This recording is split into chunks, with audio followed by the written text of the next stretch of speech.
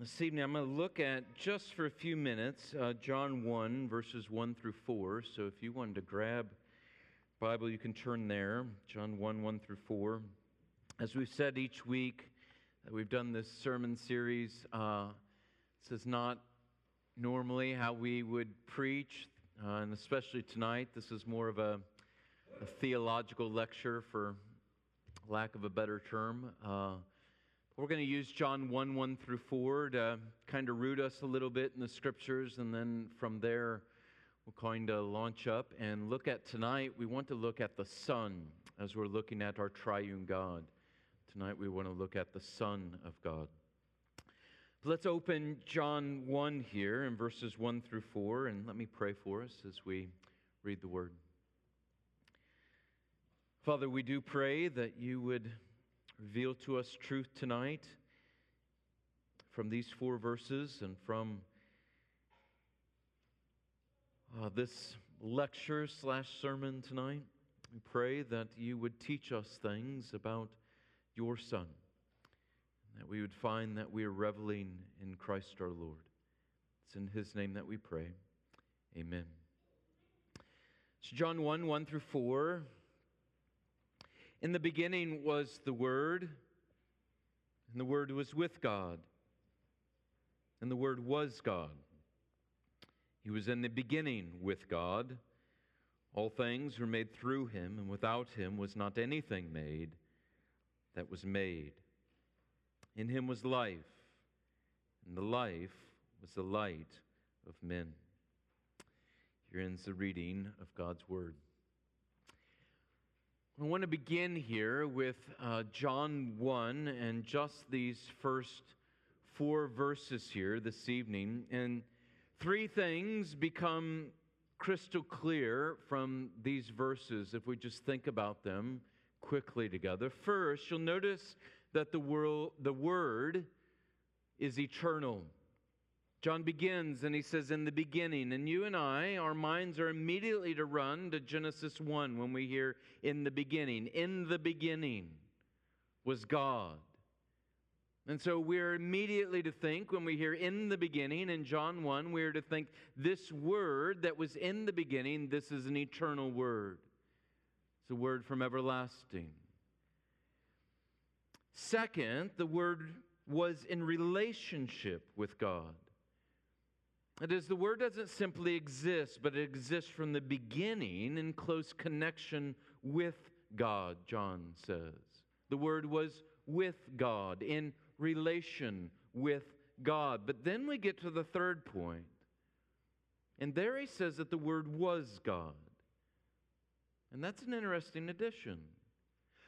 We have that this Word was eternal. We have that the Word was in personal relationship with God. It was with God. But now we're told that not only was this Word eternal, not only was it with God, but this Word is God, was God. And so it's distinct from God, and yet here we're told itself is God. It is this Word that John is speaking about. It is not simply another thing, but it is God Himself, and yet it is distinct from God. Well, how do you explain that? Well, it is that God the Father and God the Son are here both articulated. We have the triune Godhead. Remember Dan Wallace is a famous Greek scholar. He was one of my seminary professors at seminary, and I remember him walking here through John 1 and showing how in the Greek, with the way that John has used different articles, what we would call the word the, or sometimes he doesn't use the, and how he uses this in these first 4 verses, and the way that he uses this and he positions the word, it's the most creative and it's the most direct way that he could say that the Word is God and yet the Word is distinct from God. He said it this way in something I was reading this week.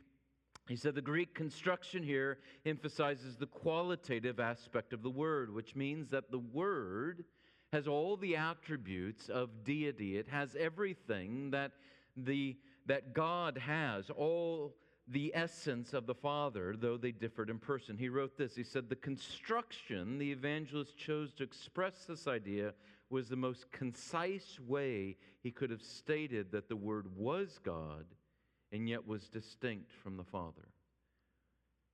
And then you get to verse 2, and John simply repeats for emphasis, so as to bring us back full circle to where he began, that this one who was God was also with God in the beginning. The Word is God, and yet the Word is distinct from God. This is the Trinity. This is the second person of the triune Godhead, the Son. I want to go through 3 questions tonight as we think about the Son together. And the first is this: what have been the primary heresies? When you start speaking about the Son, you are now speaking about the second person of the triune Godhead, so you have to speak about the Trinity. And so the question becomes, the first question I want to address is, what are the major heresies that the churches had to combat through the centuries to safeguard the doctrine of the Trinity? What are those major heresies? And those major heresies are 3 in number, the primary ones. The first major heresy is what we might call partialism. Partialism. The second is what we might call modalistic monarchianism, or it has also been called Sabellianism in the history of the church, and we'll discuss that. And then the third is Arianism, or it has gone by other names such as subordinationism, Arianism or subordinationism. And I'm going to try and walk through these 3 to answer our first question tonight. What are the major heresies that the church has faced? The first is partialism. Partialism. We addressed this in some of the earlier sermons in this series, this idea that there are parts to God, which is an abominable idea. And so I won't address this long tonight, but the idea of partialism is that God is a composite being. That is, that He's a composite being whereby there are parts, which are the 3 persons, and they come together to make this thing that we call God. But we can't speak of God being some category that the Father and the Son and the Spirit are subcategories or participants in. Or if we were to put this in scientific language, we can't speak of God as the genus and the Father and the Son and the Spirit as species.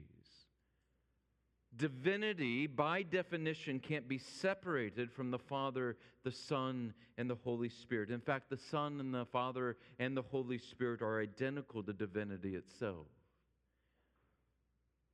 And orthodoxy maintains that God is one in 3 persons. Partialism is not Christian. The second is what we would call modalistic monarchianism or Sabellianism. During the time of the Reformers, they often called it Sabellianism because there was a false teacher by the name of Sabellius that especially Calvin will do great battle with, as will most of the church at that time. But modalistic monarchianism or Sabellianism has raised its head, and it continues to raise its head throughout church history. And the easiest way to define it or to picture it is the illustration is often used of an actor on a stage. An actor on a stage can play different parts as he's on the stage. He can take a mask, and he puts on a mask here, and he represents this person. Now he takes off that mask, and he puts on a different mask, and now he represents this person. And then he takes off that mask, and he puts on another. And this is modalistic monarchianism or Sabellianism. It's the idea that the Father takes off the mask of the Father when He becomes the Son. And then the Son somehow takes off the mask and He becomes the Spirit. And modalistic monarchianists are trying to safeguard the monarchy of the Godhead, and they believe that by having 3 distinct persons that an oligarchy is set up and created, but this undermines the view that God is one in 3 persons. It's a view held by some heretical teachers today. The United Pentecostal Church, the UPC, as an entire denomination, holds to this heretical view of the doctrine of God. So-called Christian music artists Phillips, Craig, and Dean, who are not Christian, but will play on your Christian radio station, hold to this view of God. They are modalistic monarchialists. They're Sabellians. But modalistic monarchialism is not Christian. Arianism is the third. And this heresy denies the full deity of Christ. Arians also are very concerned about the singularity of God's being, and so they've argued that the Son's begottenness speaks of some beginning that the Son has. They believe the Son is the greatest of all created beings, but He's created. Since divinity speaks of no beginning, the Son, they believe, is some form of a lesser divine being, and they attribute this to the fact that He is begotten. They say He is inferior in some way to the substance of the Father because He is begotten, He was created, He is a lesser being. But Arianism is also not Christian. Today, you have Jehovah's Witnesses that are modern-day Arians. They hold to Arianism. The church has combated this for ages. It will actually be one of the major heresies that the church almost gets turned upside down by in the early centuries. In the 3rd and 4th centuries, there will be a vast majority of the church that will begin to buy into the heresy of Arianism.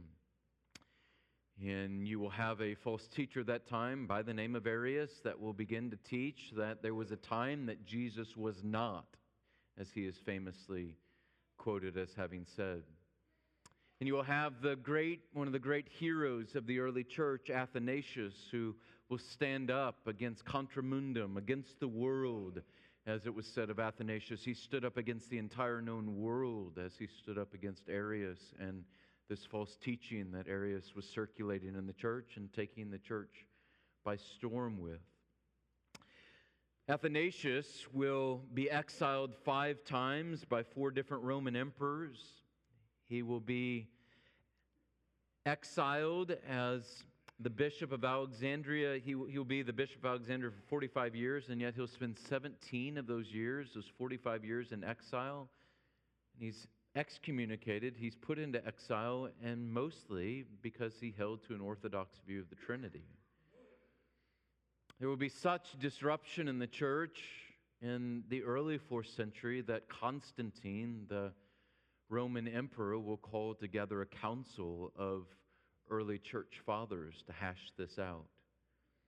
And it will be there that they will debate this doctrine of the Son.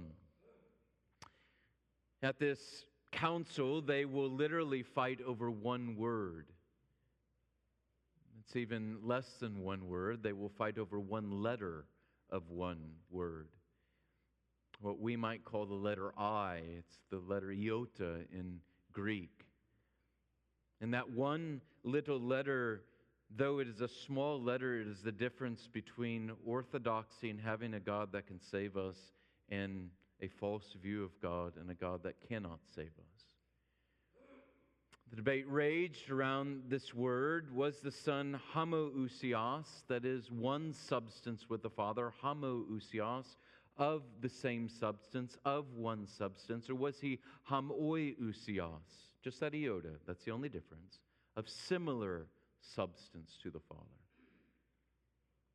And Arius was arguing that he was of similar substance to the Father. And Athanasius, along with others like Alexander, will stand up against this false teaching and maintain that no, he is of the same substance with the Father. And they will win the day at the Council of Nicaea in 325. The Nicene Creed will be passed, and in that creed, which we all hold to, as Orthodox Christians in this room, it says this: we believe in one Lord Jesus Christ, the only begotten Son of God, begotten of the Father before all worlds, God of God, light of light, very God of very God, begotten, not made, being of one substance, homoousios, with the Father, by whom all things were made. Those are the major heresies that the church has faced regarding the Trinity. As soon as we speak about the Son, we have to speak of the Trinity. The second question is, what do we mean by the Son is begotten? What do we mean?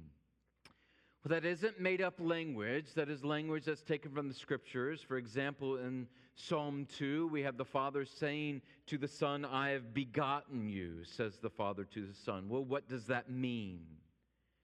That the Father begot the Son. As we saw in John 1, the Son is God. He is with God, and He is very God. As E.O. Maskell said, it is because the Son is begotten by the Father that He is equal to the Father. Like begets like. Because the Father begets the Son is like the Father. The begotten is like the begetter. And that's what's being communicated in the fact that He is begotten. Gregory of Nazianzus, one of the early church fathers, said it this way. He said, as God, as progenitor, that is the Father, as the one who begets, the progenitor is a mighty progenitor. But if it is a great thing for the Father to have no point of origin for His noble Godhead, it is no lesser glory for the revered offspring of the great Father to come from such a root. That is, the Father has no beginning, but neither does the Son.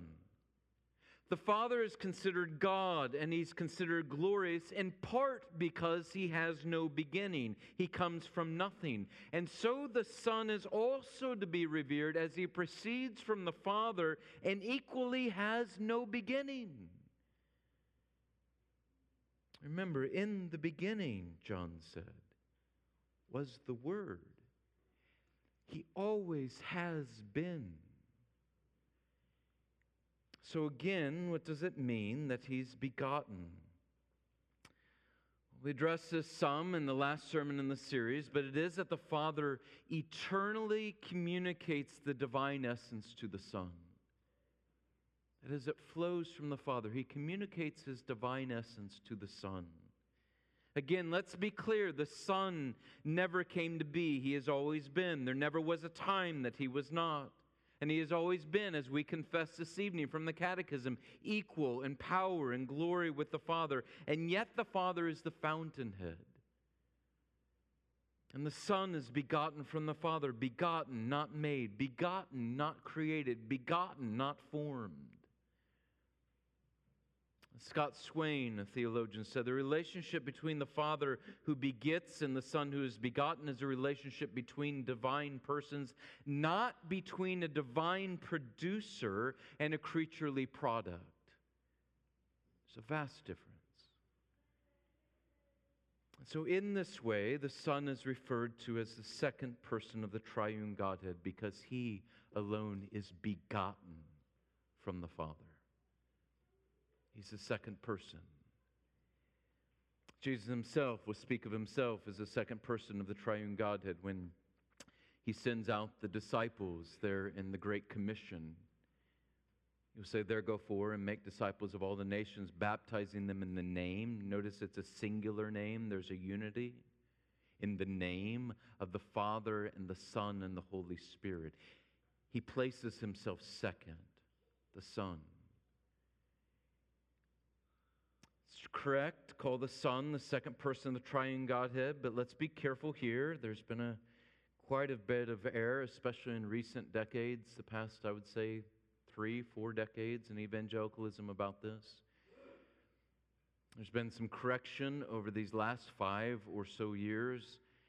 Some pretty major theologians that you would all know by name, have been wrong about the doctrine of God over the last few decades in relation to this, where they have argued that within the triune Godhead that the Son is eternally subordinated to the Father, that because He's the second person of the triune Godhead, and because He is begotten by the Father, they have argued that He is eternally subordinate to the Father.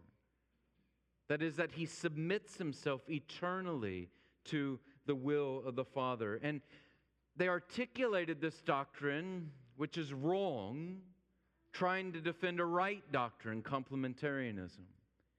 And as they're trying to defend this right doctrine of complementarianism, they made a mess out of the doctrine of the Trinity in trying to do it. They've argued, and some have continued to maintain, that the difference between the persons, that is the Father, the Son, and the Holy Spirit, is not simply of relations of origin. That is, that the Father begets, the Son is begotten, that the Spirit proceeds from the Father and the Son. But rather, they've said that what distinguishes the persons is their relations in eternal authority and submission. That is, that eternally the Son has always submitted to the Father, and the Spirit has always eternally submitted to the Father and the Son. But here's the problem. As soon as you start talking like that, then you're talking about different divine wills.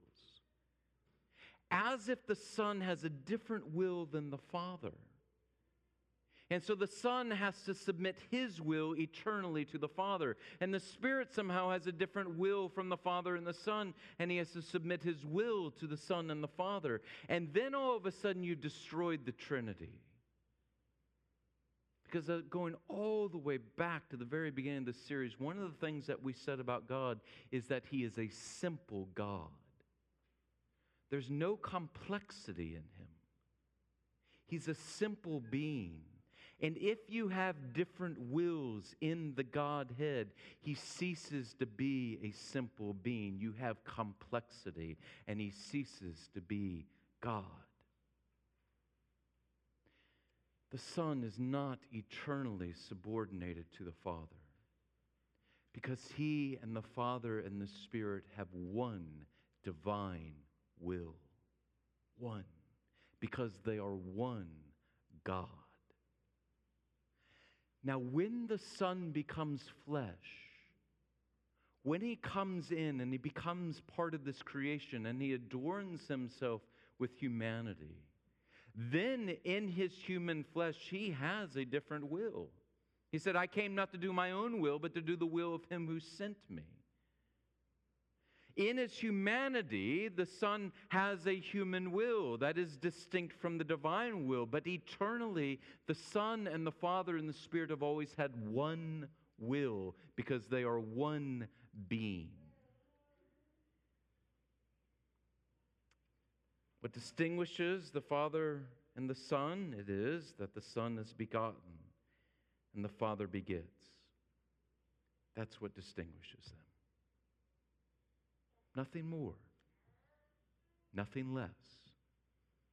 The Father begets and the Son is begotten. Third, what is the nature of this sonship? What does that even mean then? What does that look like? What's the nature of that sonship? What is this? The Son is the primary Son, not only in order of being, but in order of meaning. That is, that every sonship that you and I think about, when we think about it in humanity, as we think about it in nature, all of that, all the sonship that we see in the Scriptures, they are but shadows pointing to the substance of the sonship that the Son has with the Father. We see son used throughout Scriptures in reference to various people in relation to God. Adam is called a son. Israel is called a son of God. We are called sons of God as we are adopted into the family of God. But the Son, the second person of the triune Godhead, is a son differently. He's a son differently in that He is the Son by eternal generation. And all other sonships are but shadows of His eternal generation. In this way, He is the only begotten Son of the Father, as we say from that famous verse, John 3:16. He's the only begotten Son. We also have Jesus called the Word, as we think about what does it look like that His relationship with the Father. And we saw that in John 1. He's referred to as the wisdom of God, the Word of God, the radiance of God. And in this way, we have an analogy not of persons like Father and Son, but what theologians have called a psychological analogy. That is an analogy that speaks of internal relations. Does this accurately help us to understand the nature of the relationship between the Father and the Son? Well, sometimes we will even have these analogies side by side in Scripture. We see it in John 1. He is the Word of God, and yet He's also called the Son of God here in John 1. Both of them are put side by side. But what's more helpful for you and I to understand the relationship between the Father and the Son? Is it this analogy of relation that He is a Son begotten of the Father, or is it this psychological analogy that we have that He is the Word of God? That is the very thoughts of God, the very wisdom of God. Again, Scott Swain, in wrestling with this, asks, which is it? Is it the relation between the first and second person of the Trinity more like a relation between two distinct agents, Father and Son? Or is it more like a relation that is internal to one agent, that is, a man in his own wisdom? And he answers this way. He says both and neither. Given the Son's primacy, uniqueness, and transcendence, we must remember that although there is a true family resemblance between the divine Son and creaturely sons, there is no one-to-one correspondence between the two. All analogies are partial. All analogies break down at some point. I think we can say that the analogy of Father and Son makes it clear that they are two separate persons. It helps us with that. And yet, to think of the analogy of the fact that He is the wisdom of God or that He is the Word of God, that helps to remind us that no, this God is one being. And so it helps to have both in mind, I think. You think of the Son. He is the Son. He is a distinct person, and yet He is the very wisdom of God. He's the very Word of God. And so you automatically run back to the fact that this is one God, one in being. There's no separation or division in their oneness. As the Son, what you see in the Son is true of the Father. If you've seen me, you've seen the Father, He said. He is, as the writer of Hebrews says in chapter 1, verse 3, the radiance of the glory of God and the exact imprint of His nature. As Paul says in Colossians 1, He is the image of the invisible God. You want to know what God is like, then you look at the Son. He's very God of very God. He's light of light. Same in substance, equal in power and glory. You want to know what God is like, you look at the Son. If you have seen me, you have seen the Father, says the Son. So how does the Son differ from the Father? Only by relation. He is the Son and He's not the Father. He generates from the Father and not the Father from Him. That's the difference. A few closing thoughts. When you and I understand the divine person of the Son, what it means that He is the eternal begotten of the Father, I think then the incarnation, and then especially the crucifixion, begins to shine in all the brilliance of glory that we are meant to see it in. It's only when you and I begin to understand what does it mean that He is the begotten of the Father, that He is very God of very God, that He has eternally been with God, that He has eternally been God, that you and I then begin to appreciate the incarnation. It's then that we just begin to appreciate the crucifixion. You see, God didn't send an angel. He didn't send a man. God sent God. And God put to death, if we can say it this way, God for the sake of sinners. God sent God.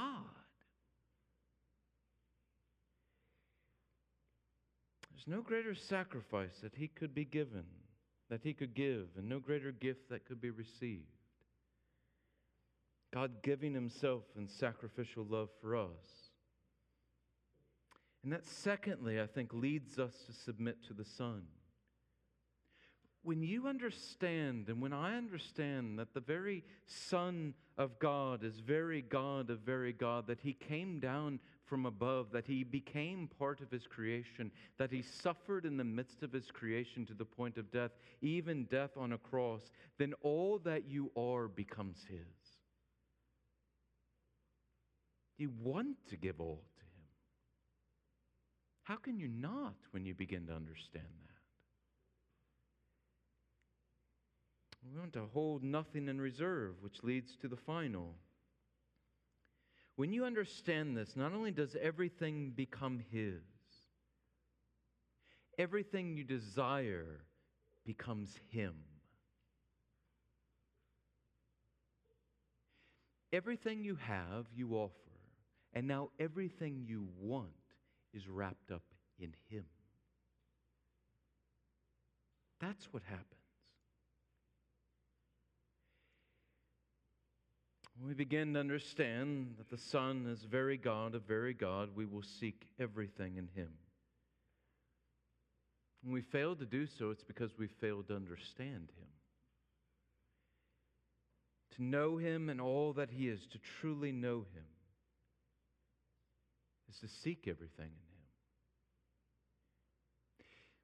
There's a reason that when Paul is writing to the church in Ephesus there in chapter 3, which I used as a benediction in our service this morning, he's writing to Christians. He's writing to Christians. And he says, when I bow before the Father in heaven and I pray for you, what does he pray for Christians?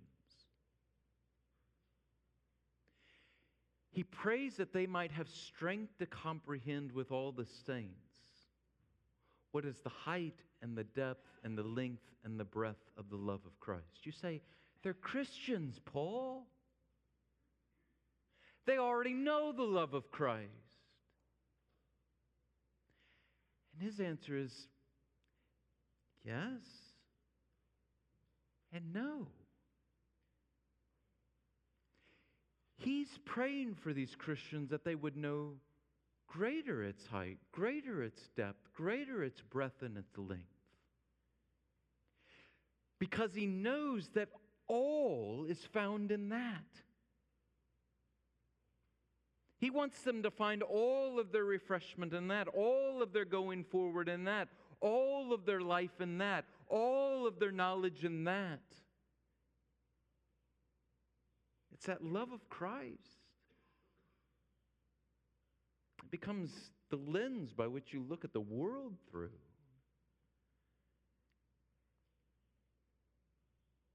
Paul is saying, if you only knew more, you would seek him more. My favorite quotes in all of church history, my favorite quote of all time from John Calvin is where he is writing about this very idea, and he says this, and I'll just close with this. He's talking about finding all things in Christ, and he says this: if we seek strength, it lies in his dominion. If purity, in his conception. If gentleness, it appears in his birth. For by his birth he was made like us in all respects, that he might learn to feel our pain. If we seek redemption, it lies in his passion. If acquittal, in his condemnation. If remission of the curse, in his cross. If satisfaction, in his sacrifice. If purification, in his blood. If reconciliation, in his descent into hell. If mortification of the flesh, in his tomb. If newness of life, in his resurrection. If immortality, in the same. If inheritance of the heavenly kingdom, in his entrance into heaven. If protection, if security, if abundant supply of all blessings in his kingdom. If untroubled expectation of judgment and the power given to him to judge. In short, and this is how he summarizes it, in short, since rich store of every kind of good abounds in him, in Christ, the Son of God, Let us drink our fill from this fountain and from no other. From no other. From Him alone. When you understand this is the Son of God, then you begin to seek everything in Him. Everything. Let's pray.